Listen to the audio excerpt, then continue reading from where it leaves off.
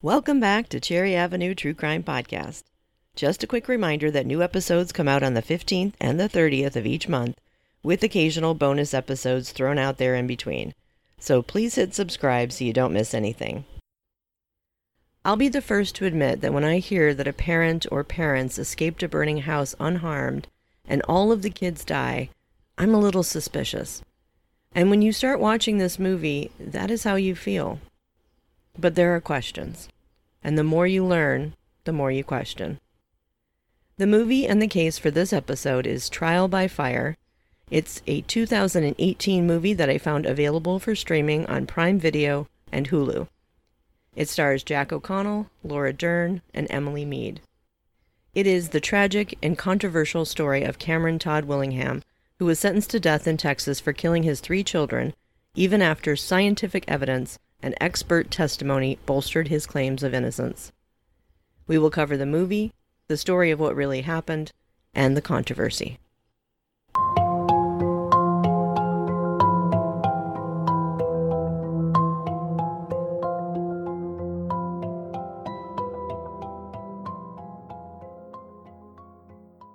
This episode contains descriptions of alleged murder and other assaults.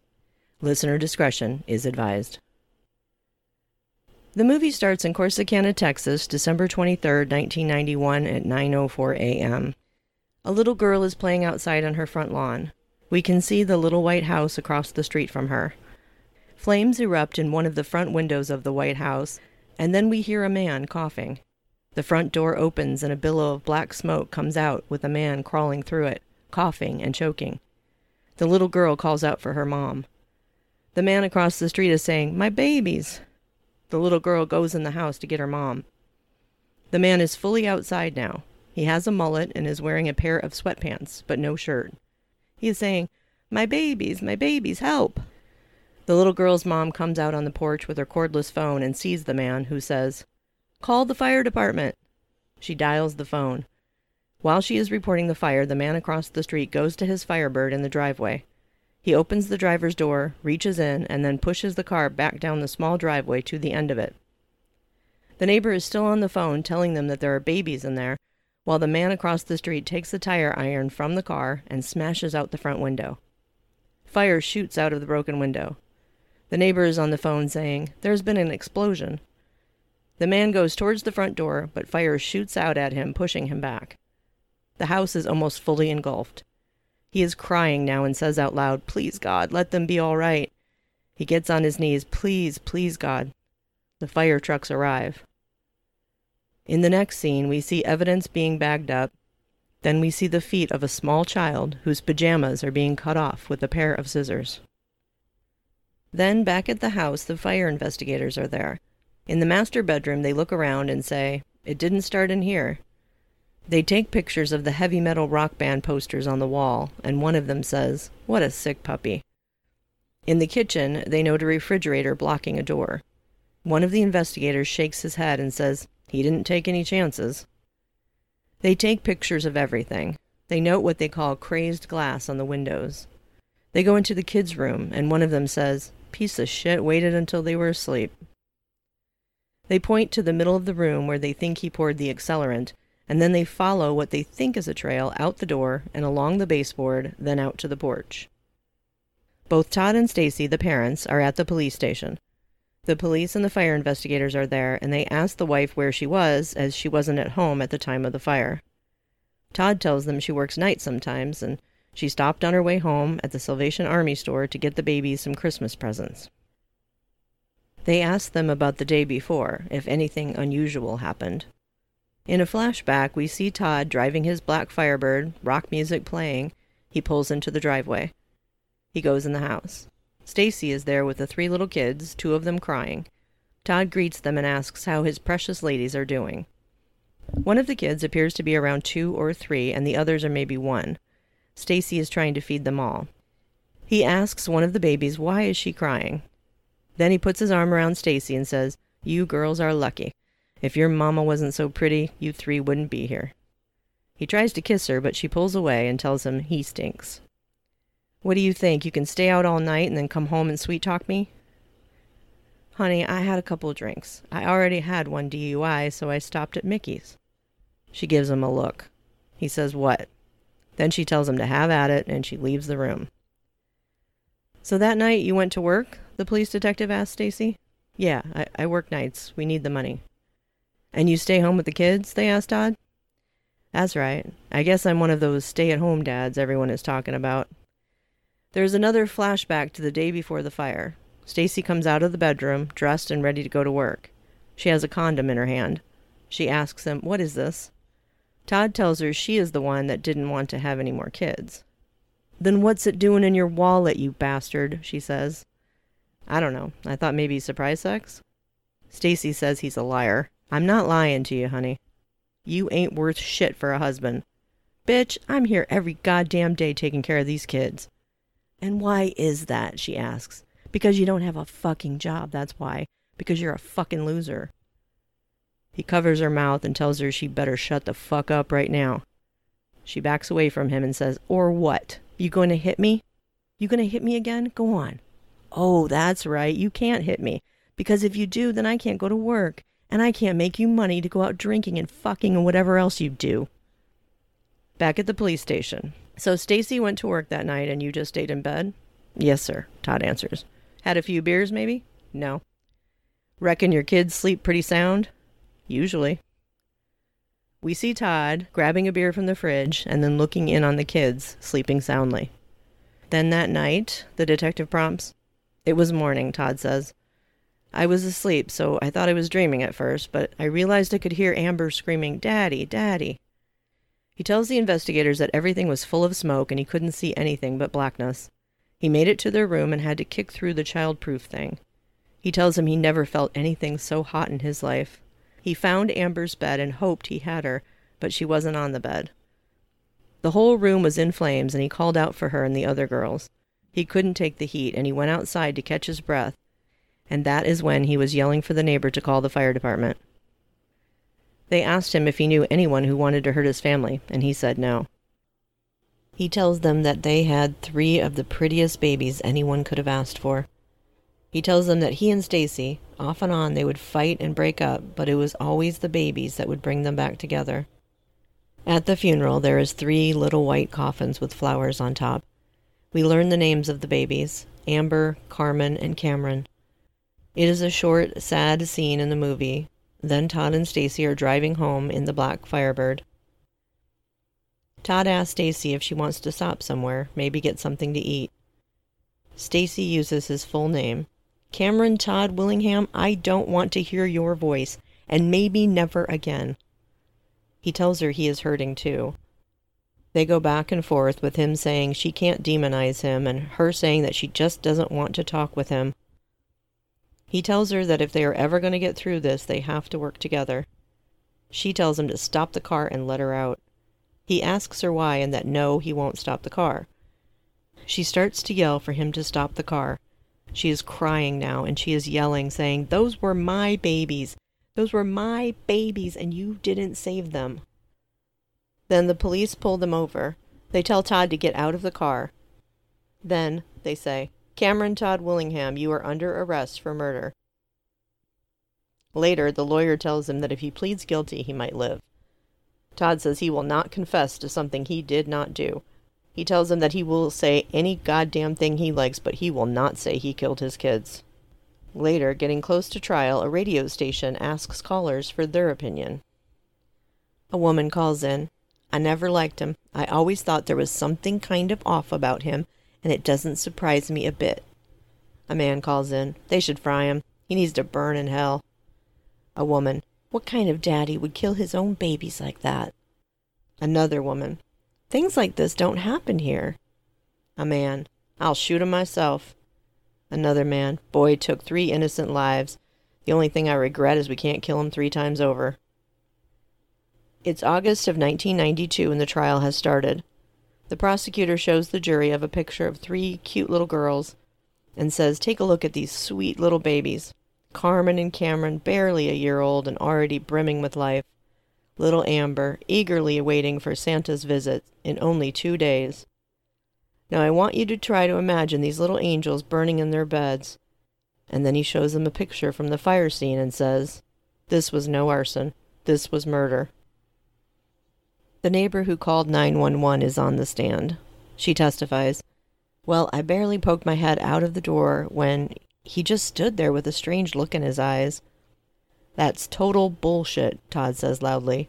His lawyer tells him to shut up. "To the best of your knowledge, did Todd Willingham ever make an attempt to get back into the house?" the prosecutor asks her. Her answer was, "He was too worried about that car of his. He didn't try to save those kids until the cops showed up. It was like he was putting on a show." The fire investigator is on the stand now, and he says, "Fire talks to you. It does not lie." The prosecutor asks, "And what did the fire tell you?" "That it was deliberately set by human hands."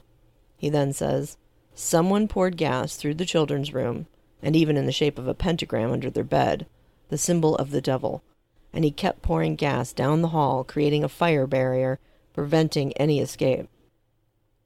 The other investigator is on the stand, and he talks about the crazed glass, saying it was another indication that the fire was goosed by liquid additive. He also tells the court that the refrigerator was moved to block the back door. The prosecutor asks him how many fires he has worked on, and he tells them more than 1,200. Willingham's former cellmate, from when he was first put in jail, is then called to the stand. He tells the court that Willingham told him that he came home and found one of the kids was either badly hurt or dead. Todd yells out in court at this, so he decided to cover it up by starting the fire. The prosecutor asks him if Todd told him who had injured the child. The cellmate says it was his wife. Stacy is the one to yell out at this. "What?"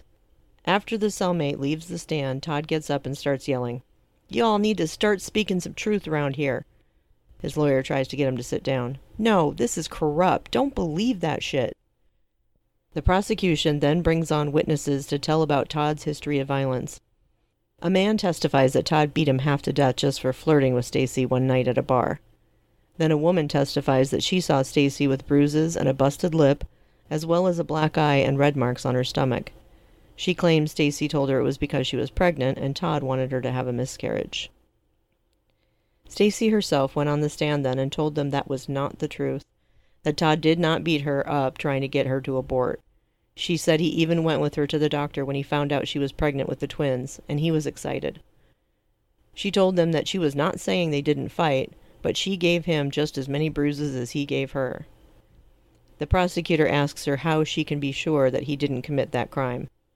"Because he loved those babies, and he loves me." The prosecutor asks Stacy about being a victim of family violence as a child and being raised by her grandmother. He asks her to tell them what happened to her mother. "She was killed." "By your father?" She nods, yes. No further questions. "You don't understand," Stacy says, getting louder. "Todd is not like that. Todd would never do anything to hurt those babies. He loves those babies with all his heart. He treated those babies better than anybody else did. Everyone in here making up lies. No one is paying attention to the fact. No one's telling the truth." Stacy continues on, and she is crying as she leaves the witness stand. The jury is sent out to decide. Willingham's lawyer is waiting with him to hear from the jury. Todd is standing up, and his lawyer tells him to have a seat. "It's only been 40 minutes, he says. "It can take days for the jury to deliberate." Then the door buzzes, and a deputy tells them the jury is coming in. He is found guilty and sentenced to death. The movie goes to Todd walking the dog run on his way into prison. The other prisoners are jeering at him and calling him baby killer. Even the prison guard escorting him is calling him baby killer and telling him all the gruesome details about death row and the execution process. Even at night, with lights out, prisoners are hollering down the row asking him if he is that Willingham fella, the one that burned them babies. The next day he starts a fight with the guy in the showers who calls him baby killer. After they break up the fight, they take him to solitary, but before he is locked in, one of the guards beats him up some more. While he is in there, he is remembering everything. The good and the bad. The good memories with his kids and his wife, and the bad memories with his wife where they fought. He says out loud, "We both fucked up, and you fucked up too." He is seemingly regretting that they weren't better parents, better people. Then he is having nightmares about the fire. His girls are calling out to him. He finds himself trapped in the fire and he can't get out. He writes to Stacy and asks her why she doesn't visit him. He expresses how much he loved their daughters and that he did not set the fire. He did not kill their babies. After being released from solitary, he gets to talking to the guy in the cell next to him, Ponchai. Ponchai tells him he should write a letter to the Texas Equal Justice Initiative if he thought his lawyer really did not defend him well. Todd gets a new lawyer who tells him that after looking into it, he can say his lawyer really did do a shit job and basically sold him down the river. He says he will work on the case. In the meantime, he gives him a transcript of his court case and some books to read. The friendship between Todd and Ponchai continues through as many men walk past their cells on their way to their death. They play checkers through the bars, cards, and listen to the Dallas Cowboys game on the radio. Then one day, Ponchai tells Todd he got his date. He says they are moving him to the observation cell because they are afraid he's going to kill himself. That next morning, Ponchai is praying for courage. When they come for him, he struggles. He tells them to get off of him. He screams that it is not his time yet. Todd is trying to help him. He tells him to stand tall. Ponch tells him he can't do it. Yes, you can, brother, you can, Ponch. Todd tells him, stand tall. Todd keeps strong, saying his name, Ponchai James, over and over again, until he disappears down the hall. Ponchai James. Then he is silent. The screen goes dark. Then it says on the screen, 1999, 7 years later. A woman gets a letter from a prison inmate who said the TCADP, Texas Coalition to Abolish the Death Penalty, gave him her address and said that she might be willing to correspond with a person such as himself. The woman is Elizabeth, and the inmate writing to her is Cameron Todd Willingham.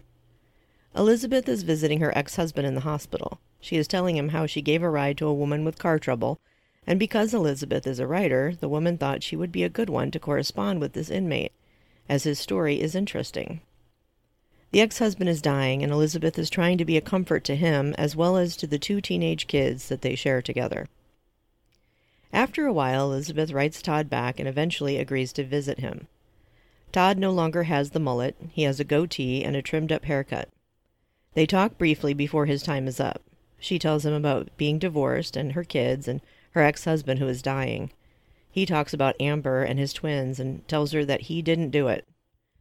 The next day, she is talking to her friends about the visit. One of the friends says she heard he was a devil worshiper and that he burned his kids alive as a sacrifice.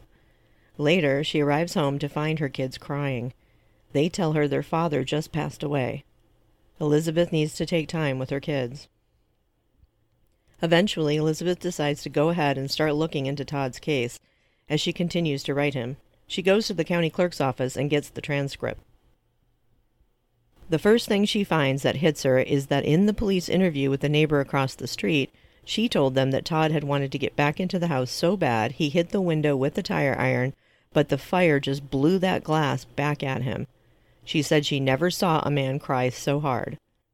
This was not the same thing as what she said as a witness on the stand.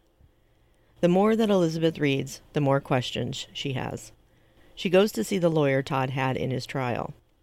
He tells her how he knew of Todd before the trial. Whole town knew of him, he said. He was the kind you would cross the street to stay out of his way. Nothing but trouble, that boy, he says. Tell you a little story.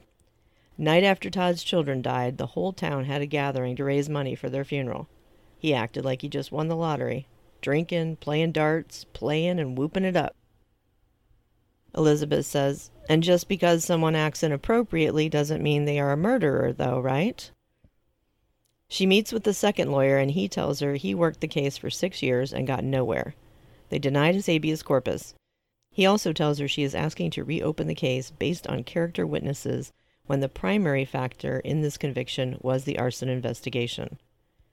She then goes to visit the first cellmate that Todd had, the one that testified that Todd confessed to him while in the first days of jail.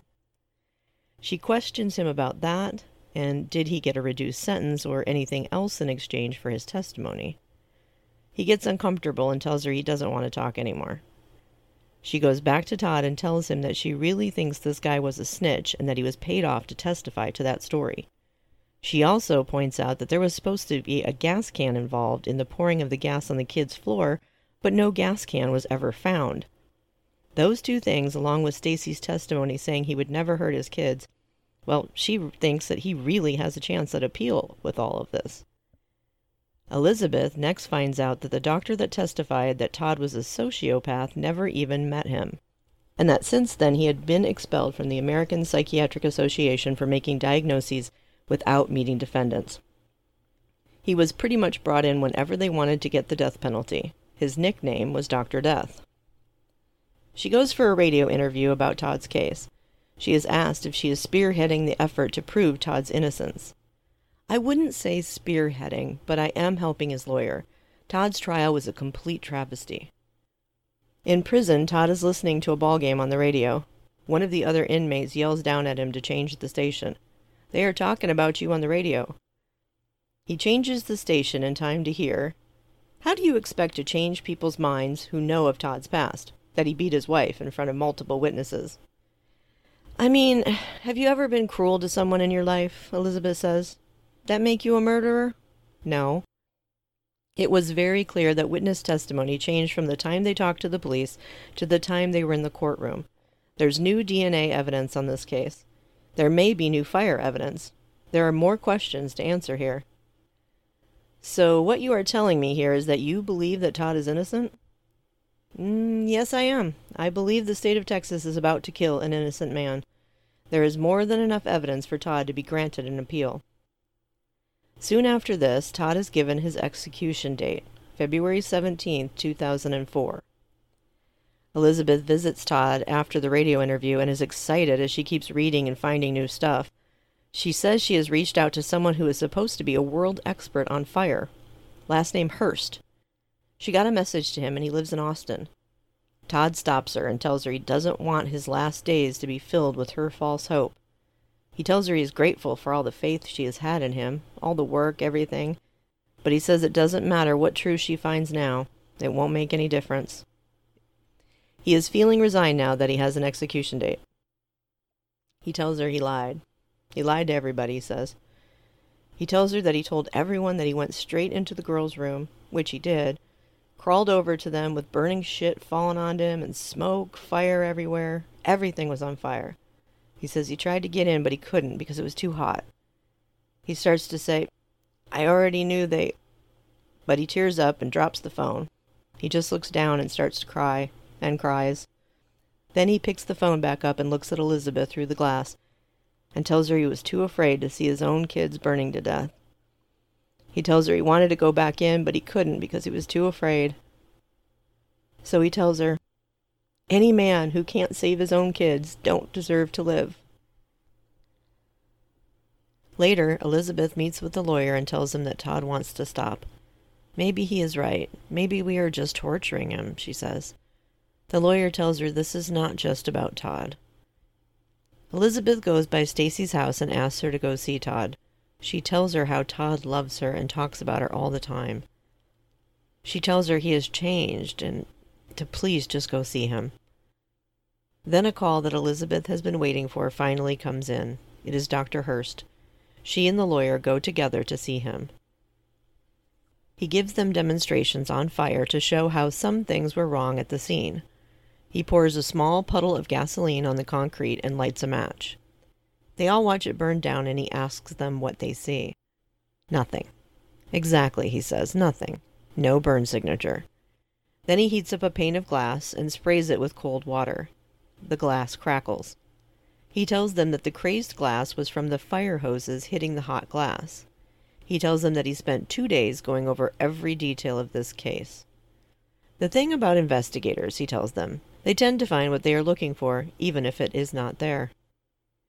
He said he felt the investigators went in believing that Todd was guilty. He said they were so sure it was arson that they never inspected the space heater. Whoever installed the electrical wiring never even heard of a safety code. He says the flames went up the ceiling, burning the walls before moving back down. The fire was what we called a flashover, he says. Instant combustion of everything flammable. The V pattern, the experts found, also a signature of a flashover. The lawyer asks him about the accelerant on the front porch. Dr. Hurst says a charcoal grill and lighter fluid that the experts somehow neglected to mention. Elizabeth asks about the refrigerator that was blocking the back door. Linoleum underneath is untouched. It was always there, never been moved, Dr. Hurst said. My report is based on hundreds of hours of experiments by the most rigorous scientists in the field. The lawyer sent over the new findings. It's denied almost immediately, and he calls and asks how it can be denied before they even read it. He tells them it is a new interpretation of existing evidence using scientific methods that weren't available then. That constitutes new evidence. He drafts an appeal for a 30-day stay of execution. Stacy goes to see Todd in prison. Todd is so glad to see her, but Stacy is uncomfortable. He tells her that he is told his only chance now is a stay of execution from the governor, and he just needs a statement from her. She tells him that she doesn't think she can do that. She tells him that she wrote a letter to Governor Richards before, and she didn't respond. Todd tells her that she has to go to Governor Perry now. Stacy tells him she was the only one defending him for years. He asks her what is stopping her now. She tells him a lot of things are stopping her. Her grandma, for one. She says, "Do you have any idea how many people don't want me to?" He says he only cares about her. She says she just doesn't think she can do it. He asks her why she came there then. He starts to talk about the money, the insurance money. Where did it go? He could have used it to defend himself. She says she needed it to rebuild her life, to survive. The talk goes way downhill from there. They start to argue like they used to do, and it gets really heated. In the end, he asks her why it took 12 years to come and see him. She yells out, "Because they told me you killed my babies." They are told to stop yelling. Todd talks softer now. "But you know I didn't. You know I wouldn't hurt them kids, Stacy, you know." He tells her he spent 12 years thinking about it, and he apologizes if he ever hurt her. He tells her he loved her. She is crying and asks him to stop. "We made 3 beautiful children, and now they are gone." He's crying, too. He tells her, "I'm just asking this one thing now." Sobbing, Stacy tells him she has to go, and she puts the phone back on the handle. She leaves. Todd sits there for a while. He knows it is over. It's 5 days before the execution, and nothing has changed. The guards come to move Todd to a cell closer to the chamber. Then Johnny Webb sees on the news that there is 5 days until the execution. He is the one who testified saying Todd Willingham confessed to him in jail. He writes a letter saying he was forced to testify against Todd by the DA office and other officials. He recanted his testimony in the letter. In the movie, they show the letter going to the DA office and being put in a drawer. Stacy goes out in front of her house with her brother to face the news crews out there. She used to believe he was innocent, testified forcefully in court about it, but then as the execution was nearing, she changed her mind and said she believes he did it. She lets her brother speak for her. He says, "Texas is doing the right thing, making that monster pay for what he did. That's all we have to say." They both go back in the house. It's 1 day before the execution. Elizabeth is talking to Todd on the phone. About Stacy, she says, "She's terrified."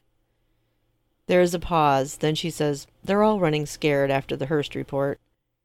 He tells her he asked his mom and dad not to come. It would be too much for them. Elizabeth tells him the report is on the governor's desk right now.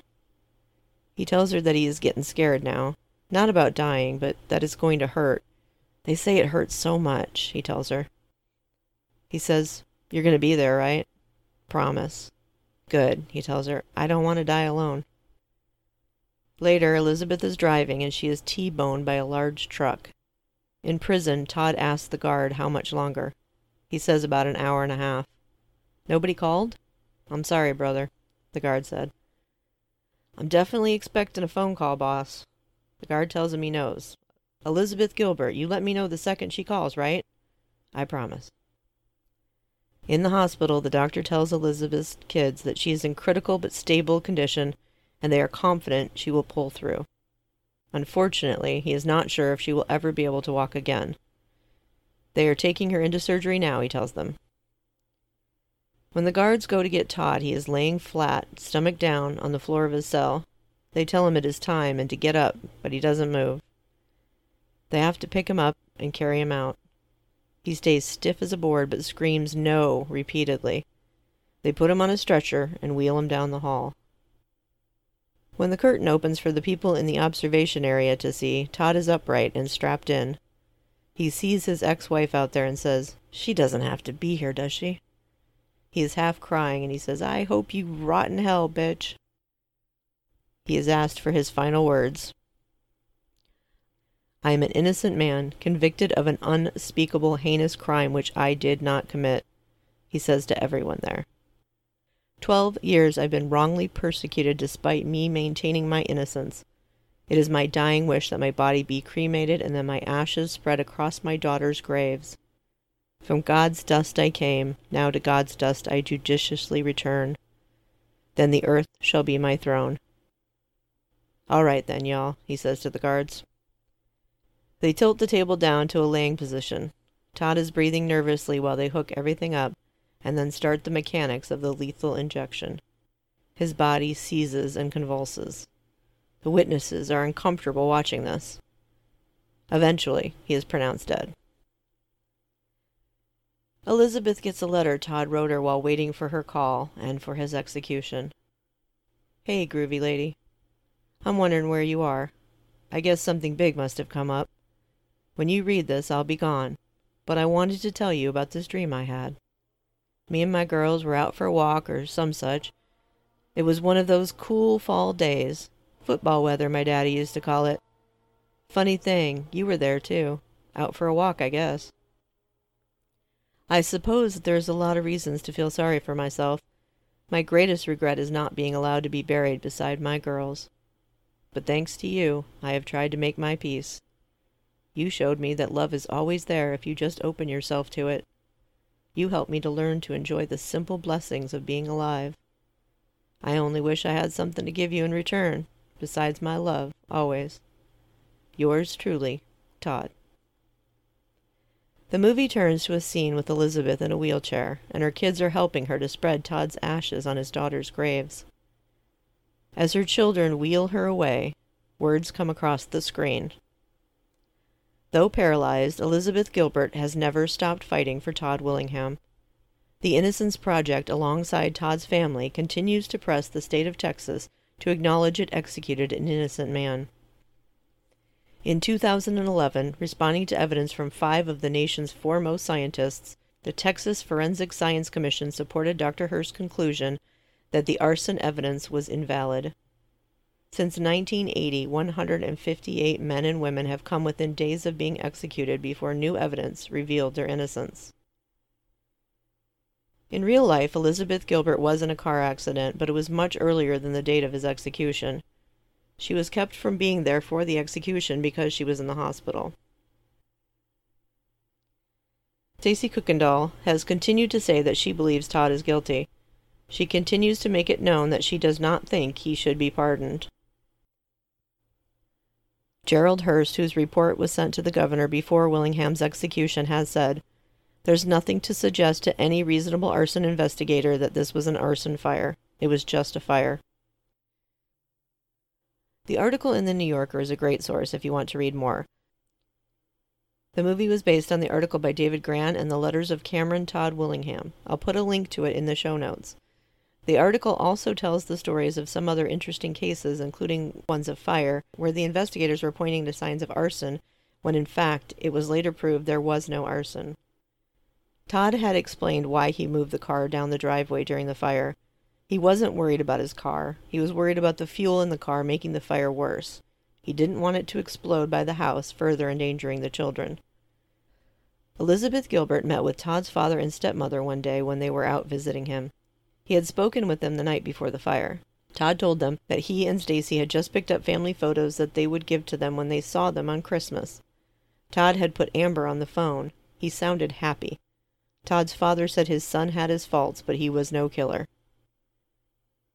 A former probation officer of Todd's, as well as a judge that he had come in front of as a juvenile, said that he had not demonstrated sociopathic behaviors. The probation officer said Todd had come by her office a few months before the fire just to visit and show her pictures of his kids. He was proud of them. When Elizabeth Gilbert interviewed Stacey, Stacy had told her that she and Todd had not fought the night before the fire, and that she even cried, saying she didn't think Todd should be on death row, and she didn't think he did it. In the arson report, one of the investigators recalled the space heater being set to off. Stacy said she was pretty sure it was on. It was a cool winter night. 2 prosecution experts who testified that Willingham was a sociopath had never met him. One was expelled from his professional association 3 years later for unethical behavior. Willingham's former probation officer and a judge both directly refute any notion that he was a sociopath. Stay tuned after the music for the bonus movie name.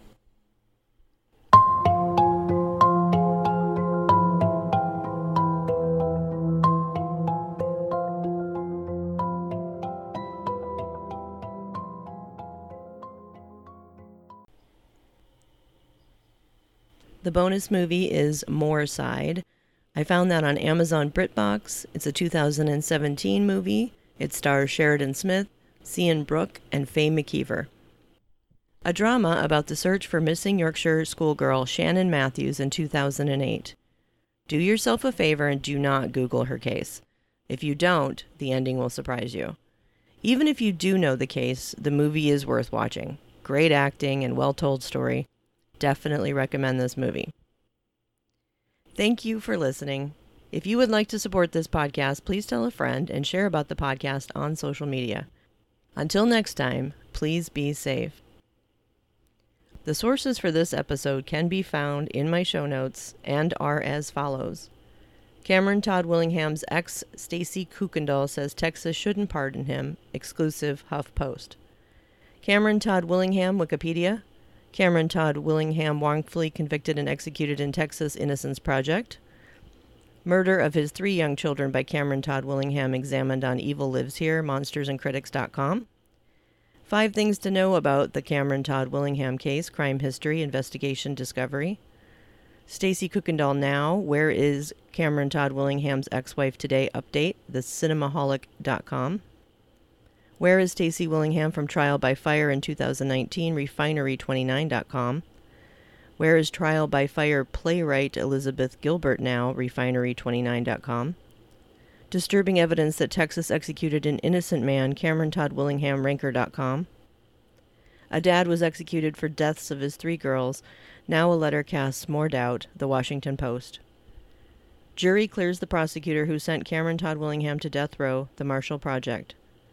Willingham versus State, 1995, Texas Court of Criminal Appeals decisions, Texas case law, Texas law, U.S. law, Justia.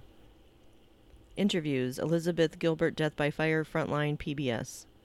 Posthumous pardon denied for the case of Texas man Cameron Todd Willingham, executed for arson that killed his kids, put spotlight on pardons after death, CBS News. 10 executed prisoners that were later found to be innocent, unbelievablepacts.com. Trial by fire, The New Yorker. Trial by fire, true story of innocent dad executed for killing his 3 children, Mirror Online. Myths and facts about the Willingham case, Innocence Project.